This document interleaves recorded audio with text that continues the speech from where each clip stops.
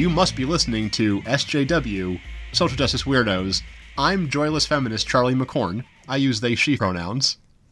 And I am Lenny Peppers. I use she, her pronouns. How are you doing today, Lenny? I am doing so much better. I had my shot over the weekend. Everybody should get one. And, Yeah, congratulations on your vaccination. thanks. And it's probably not as bad as getting the actual thing. So I was only sick for a couple days. Well, I am glad that you are back up on your feet and back in the recording studio at SJW Studios, because today, as promised, we're going to have a fun little discussion about Frankenstein, or the modern Prometheus. Yes, I am 100% here for Frankenstein. So I know that this is such a silly question for me to ask you based on sort of the length and breadth of our friendship and our shared common interests. But what are your experiences with Frankenstein? I know nothing about Frankenstein. I've never even heard of this guy, girl, person. It's a good question. Good question. I love Frankenstein. I read Mary Shelley's book. I read nonfiction about Frankenstein that's mostly from feminist points of view. I have read also a ton of academic research and also a bunch of feminist research on Frankenstein, not just like for this episode, which we promised 2 weeks ago, but also just like through my life. I think it's a fascinating subject, and I think that the story of the creation of the book and the Doctor and the Creature, and like this legacy of this piece of writing and this sort of cultural phenomenon, you know, people can use the word Frankenstein like as a verb. Like, yeah, I Frankensteined my car to get it to work. But it's really so much more than that, and I'm excited to sort of explore some of the nooks and crannies of this story. And the first thing I'd like to talk about, I mentioned it briefly on our episode on James Whale, but I'd really like to talk a little bit about Mary Wollstonecraft, Mary Shelley's mother. Mm-hmm. Because her influence on not just Mary Shelley, but sort of the world around Mary Shelley is, you cannot separate, I think, Frankenstein and its writing from her mother. And it's kind of a weird thing. You know, famously, Mary Shelley had sex on her mother's grave. Mm-hmm. So Mary Wollstonecraft was, she was born in 1759. She was I don't want to use the word like proto-feminist, but her whole kind of belief system came down to that the world is fucking awful because of the way that we treat women. We don't give them opportunities to education. We don't give them opportunities for religious leadership. We don't give them opportunities for literacy in some cases. And she was a strong proponent of fixing this. Her whole thing wasn't necessarily like, oh, complete equality of the sexes. It was more, the world will be better across the board if we enfranchise half of our populations and not keep them in these gilded cages. Yeah. She was, she's written many books, and some of the things, like, I think behind the scenes are probably a bit more well-known or a bit more, like, exciting from her life. She's probably best known for her book, A Vindication on the Rights of Women, which she wrote in 1791, 1792. And it's one of the earliest works of feminist philosophy, one of the first actual written tomes that can be identified as sort of a precursor to what we would know as modern feminism. Of course, feminism is usually kind of looked at through a very like Western lens, obviously. Mm-hmm. Yeah. And so obviously a lot of her things were looking from a white, more privileged position in that. But one of the first books to really get this, I think, is very interesting. Her life, however, is probably a bit more well-known for her, like, the word that people keep using in the research is her unorthodox lifestyle. Oh, which, okay. Yeah, as someone who has heard various versions of that towards myself, my hackles kind of get up. They're basically only referring to the fact that she had affairs with men who were not her husband and had children out of wedlock. That was the unorthodox lifestyle that people have been talking about. I hate it when like a scholar reads something like that and then just continues to repeat it and repeat it and repeat it rather than work to like not uphold the patriarchy, maybe. Oh yeah, and speaking of the patriarchy, don't worry, it shows up. It can't be an episode of SJW without the patriarchy showing up and fucking things up for everybody. So she studied, she worked, she had this strong idea of the enfranchisement of women. My favorite story about her, so she was alive during the French Revolution. She had just written her book, The Rights of Women, and she was like, we need to put these ideas to the test. We need to figure out like what we can do to get women excited about something. So across the channel, as it were, France was having its revolution. Its Jacobean revolution. King Louis and Louis XIV, I believe. I don't know enough about French history. I should look into that. Marie Antoinette. And Mary Wollstonecraft's like, well, you know what? These women are all really excited for like freedom. I bet I could go like get in on this. Like if I could go like get my ideas in with these French revolutionaries. Yeah. And so she went over to Revolution era France, which again, that is a microcosm for a country that was having revolutions like every 20 years at this point. Yeah. Also at this time, England and France were like almost on the brink of war, and all of her English friends were like, you should not go over there, you fucking moonbat. What are you going to do? What are you going to accomplish there? And she went over and she tried to like promote these ideas of feminism, which, guess what, were largely rejected by the men in charge. She was in Paris during the Reign of Terror, and in fact was present at the execution of King Louis. Really? She watched him, like she has in one of her diaries, she writes about like watching the carriage with him driving like to the guillotine. And this feeling of just like, wow, that is not at all how, like she was expecting like a guy to be like sobbing or crying, but she was really kind of struck by how he just kind of was just there for it, you know? Mm-hmm. So then she meets William Godwin. William Godwin, who would be the father of Mary Shelley. The two of them fall in love. He is a big fan of Mary Wollstonecraft. He puts her on a pedestal. She becomes pregnant with her second daughter, which would grow up to be Mary Shelley. But then the delivery did not go well. Her placenta got all fucked up and got trapped inside of her, and it went bad and started to rot. And then 11 days later, she dies, 1797. Oh my gosh. Born 1759, died 1797. Mary Wollstonecraft, dead at age 38. Wow, that's younger than I am. So all of this is just sort of the lead up to her daughter, who grew up hearing all of these stories about her mother, this impossible woman who did all of these things women weren't supposed to do. This was also kind of complicated that her widower, Wollstonecraft's widower, Godwin, wrote a small like biography of her. Like it's more complicated than that. But remember, he was very big on like, oh, she's great, she's wonderful. But all of the things that he talked about, readers of the time were like, oh, she had sex out of marriage and had bastard children? What an awful person. Women shouldn't be like that. No, her ideas on women are bad because she had sex out of marriage. Like, it destroyed Wollstonecraft's reputation. Like she was like known worldwide. And this book where he was like just trying to like, but no, look, she isn't owned by a man. People are like, oh my God, she's not owned by a man. She must be awful. And obviously no man wanted her. Like, absolutely not. She was too busy engaging in French revolutionary philosophy. So Mary Shelley then grows up under the shadow of her mother.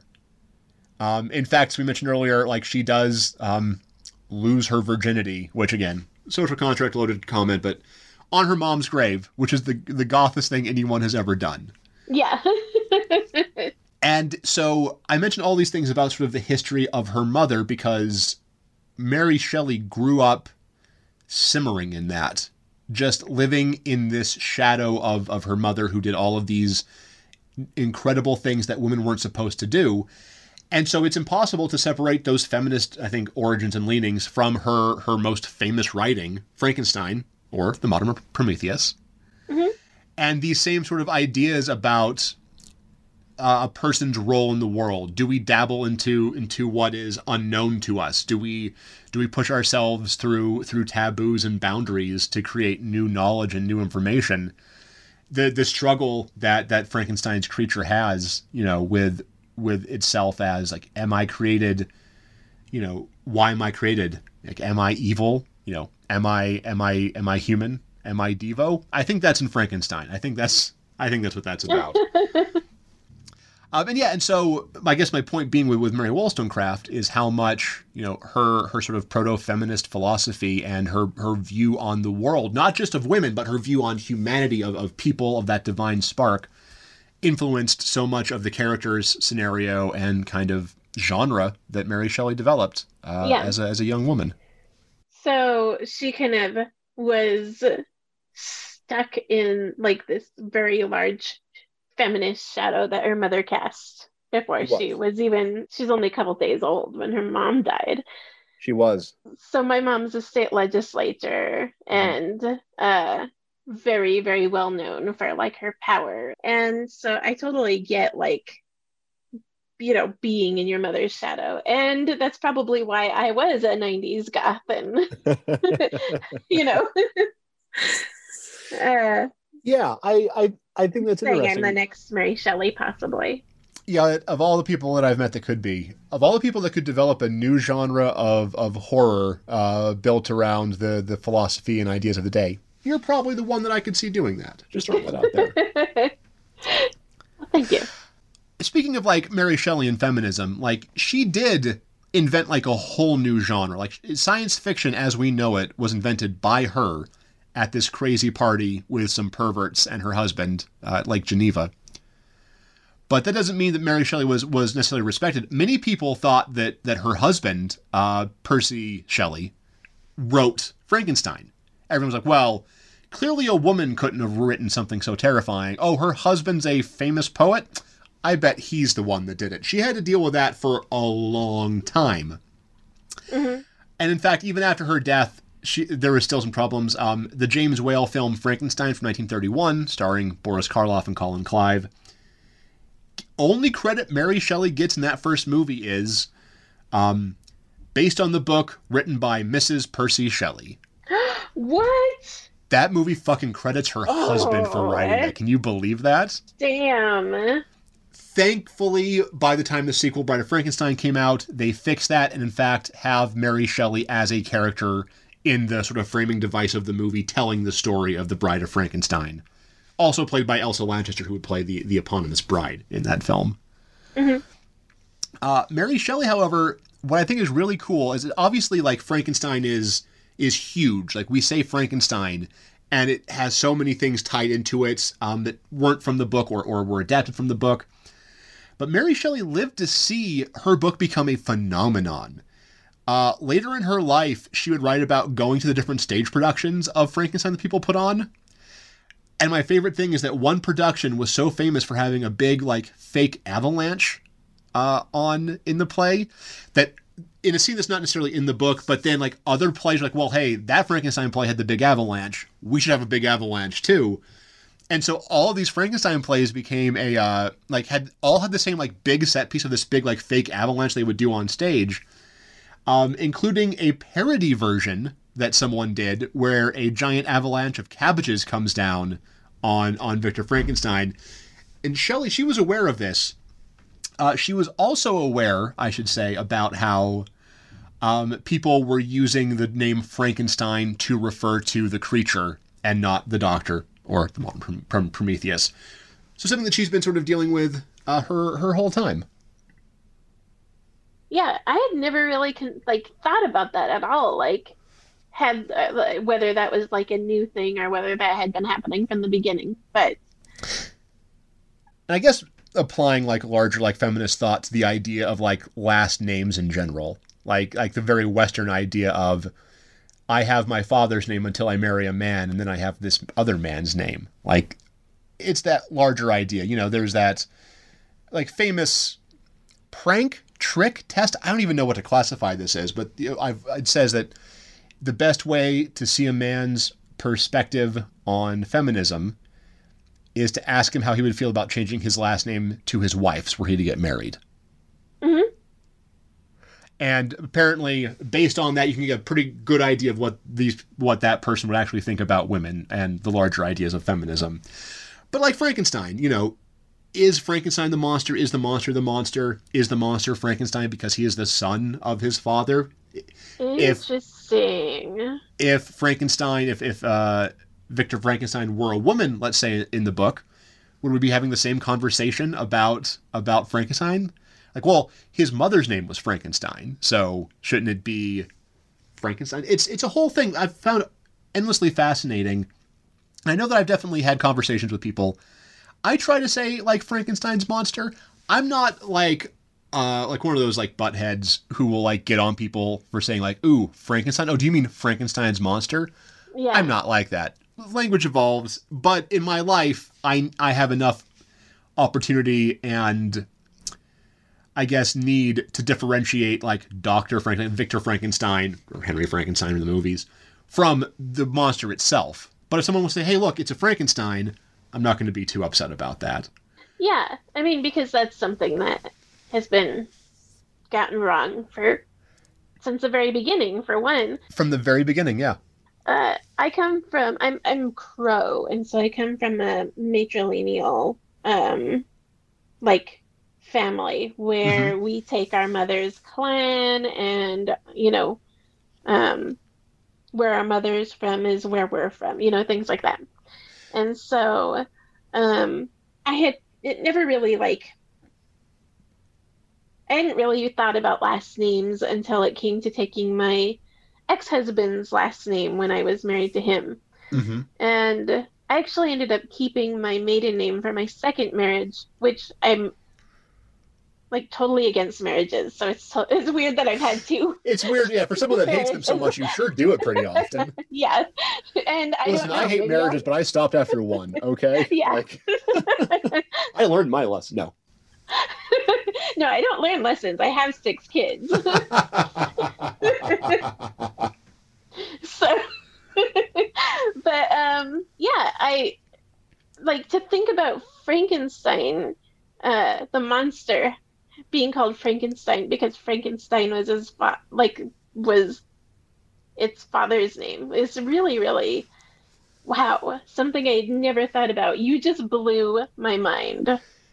As someone who has changed their name to get rid of their father's name, for one, it's something that's always on my mind. The way that we name things, the way that we put, letters together and sounds together to make these abstract representations of people and things in our life. Which I know is like, ooh, what a great Philosophy 101 smoking weed for the first time conversation. But I do have a bit of an obsession with names, as anyone that's seen my comedy knows.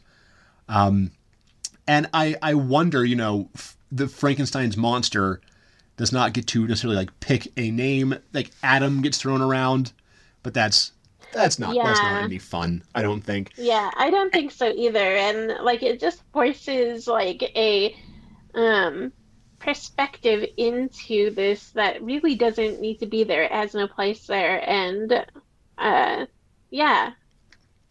I would say, like, I love the book Frankenstein, or The Modern Prometheus, but, maybe there's a version to be written about that where the monster is like, well, I'm going to choose my own name and my own pronouns. I'm doing my own thing. I think that's great. Maybe we should, like, create artificial intelligence bot to help us write this very thing. I think that's a great idea. Let's have it. We'll enter in all of these Frankenstein, like, adaptions, but change all of the pronouns to they, them as we enter them in, and then let the AI rewrite the entire thing for us. It's going to make that section, I think, much more interesting, where Frankenstein's monster, where they show up and they're like, hey, I demand a bride. Well, we'll just say spouse. I demand... Or a partner. I demand the... Hi, my favorite horror movie has always been really the spouse of Frankenstein's non-binary monster, honestly. So, Yeah. and I guess also there's... Oh, go ahead. I'm sorry. Oh, I was just thinking about what like a bot might change like spouse or partner to. Ooh, this is my the collaborator of Frankenstein. So they might be like, I demand an ally. I demand an associate. I demand a colleague. Hi, welcome to the cohort of Frankenstein, part 3.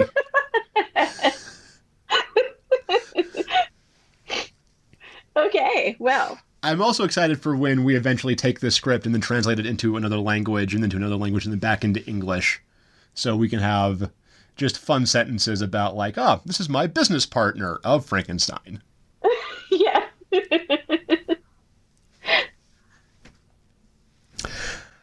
And I guess like larger with Frankenstein too, I mean, the popular idea of a creature, a person made up of different body parts sewn together and then kind of dumped into the world.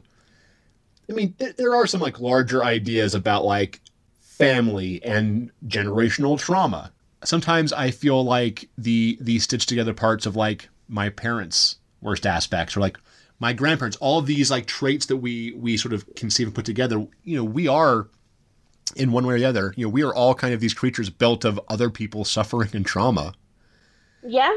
And what's our responsibility for it? Do we, go mad and chase our creator down to the Antarctic? I don't know. Maybe. Do we get a doctorate of our own? Be our own Dr. Frankenstein just to confuse things even further?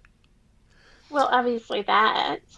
And yeah. And as a trans person, that idea of like medical technology doing these new things that terrifies people is something I think is very present in sort of our sort of common, I guess, battle over transgender rights right now. Despite, these procedures and surgeries happening since, the 1930s, people are still afraid of things they don't understand. I mean, it's a pretty common thing to say, but... Boy, are they. People in Montana who, like, wouldn't even normally care or know are in legislature right now. Like, just terrified. Yeah, as we're recording this right now, the Montana legislature is currently debating finding ways to screw over transgender kids to prevent them from getting health care, to prevent them from, taking the steps that they need to be safe. And I'm a big believer in us making sure that kids don't die. So it's stressful to me seeing the Montana legislature going out of its way with mean-spirited, bigoted, unconstitutional, and just plain mean legislature affecting like what, 0.6 of the population of our state? Yep, exactly. Anti-Indian laws, just so many like really crappy things going through. It's really disgusting. Montana. I know we're getting a little off topic, but I know Montana has always sort of prided itself on being, oh well, we're a purple state. Like, I don't think that's true anymore. We took a hard red turn after the last election, and not that there's anything necessarily wrong with various political identities reviews, but Montana's always been a lot more gray area. Mm-hmm. It's frustrating. And it's frustrating to see this legislation that we know is going to be directly responsible for the deaths of children, should it pass, and to just trying to do what we can to stop this in the face of overwhelming functional illiteracy on behalf of those who are in charge of governing us right now. Yeah, I mean, we are the social justice weirdos, and so it would be weird if we didn't have any social justice in our episodes. And here's where I'm saying this is a call to action. Ooh, we need to have more calls to action. Yes. Yeah, our politicians are just humans, and we need to demand humanity of them. And so call your legislators and do exactly that. Or we could take a lesson from Frankenstein or the modern Prometheus and just chase them with pitchforks and torches until they go into old windmills. And then we'll set the windmills on fire, and then we'll see what happens. That's maybe sort of a little threatening, actually, as I said joke? What a great satirist I am. I am so funny at telling jokes and not threatening politicians. they were blaming the power outages out on the windmills, I and saw there are that. only Oh, I like saw that. 25% of the entire state's power comes from windmills. So they still would have had an outage even if that wasn't a thing. Yeah, It's the putting infrastructure. applying, I think, the larger metaphor of the episode to this, like, we as a society have created this monster, climate change, that we are responsible for. Climate change is not the monster. Humans are the monster for creating the monster. Like, it's a perfect metaphor. And unlike Dr. Victor Frankenstein, or Henry, if we're talking about the film, we need to not run away to Antarctica because it's not going to be there, for one. It's not going to melt away. We need to take responsibility for our creature.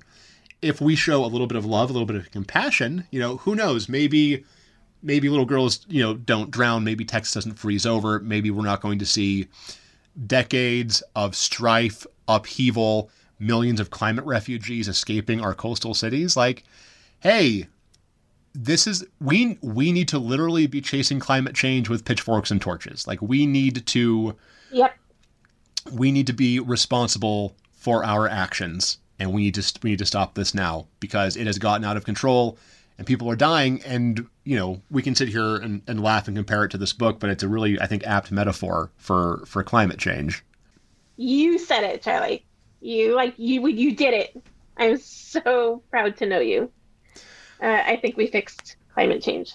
I hope so, because I'm not going to stop just like running my diesel generator even when I have power on. I got to make sure that it's up and running all the time. Also, I used so much fucking hairspray in the 90s and 2000s. Like, this is mostly my fault. Like, I was getting my hair closer to God every day. So that I feel a little responsible for, all my cool hairdos back in the day. But I recycle. But, as the Unabomber was famously right about, recycling is kind of a scam. Maybe we'll talk about that in a future episode. Yeah, all of my recycling views come straight from the Unabomber's manifesto. So. Well, yeah, the Industrial Revolution and its consequences have been a disaster for humanity. Oh my God, Charlie, did you read the Unabomber's manifesto? I had. Okay, first of all, yes, I have. Kidding, but... Shout out to friend of the show, Gilmore McLean, who was studying environmental philosophy when she was living in Missoula when we were hanging out. Learned a lot about the Unabomber, who's our hometown. He's not a serial killer, but our hometown domestic terrorist. Yeah. Good old Livingston, Montana. I've performed there. Yeah. Home of high country beef. And listen, he was wrong about mailing bombs to people. Let me just sit there right here. The Unabomber was wrong to mail bombs to people. However, in his manifesto, which I did just quote the first line of because I'm a fucking weirdo. But he does talk about how, like, looking at like the recycling program, like, one, recycling only works if everyone does it. Yeah. And then it turns out how much of our recycling is being shipped off and ending up in landfills anyway. Yep. Like, he was wrong about mailing bombs to people, but he was fucking right about recycling. Mm-hmm. Yes, all of that.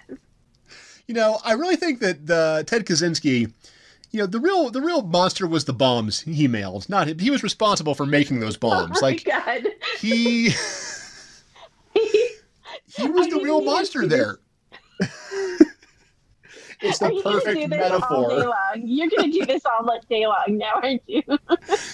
It's awful. It is my curse. It is my curse to apply everything to Frankensteinian logic. I would describe myself as a real Frankensteinian feminist. Like, the new wave of feminism needs a new name. How about the Frankensteins? Like, let's just fucking twist it. Like, let's start a band.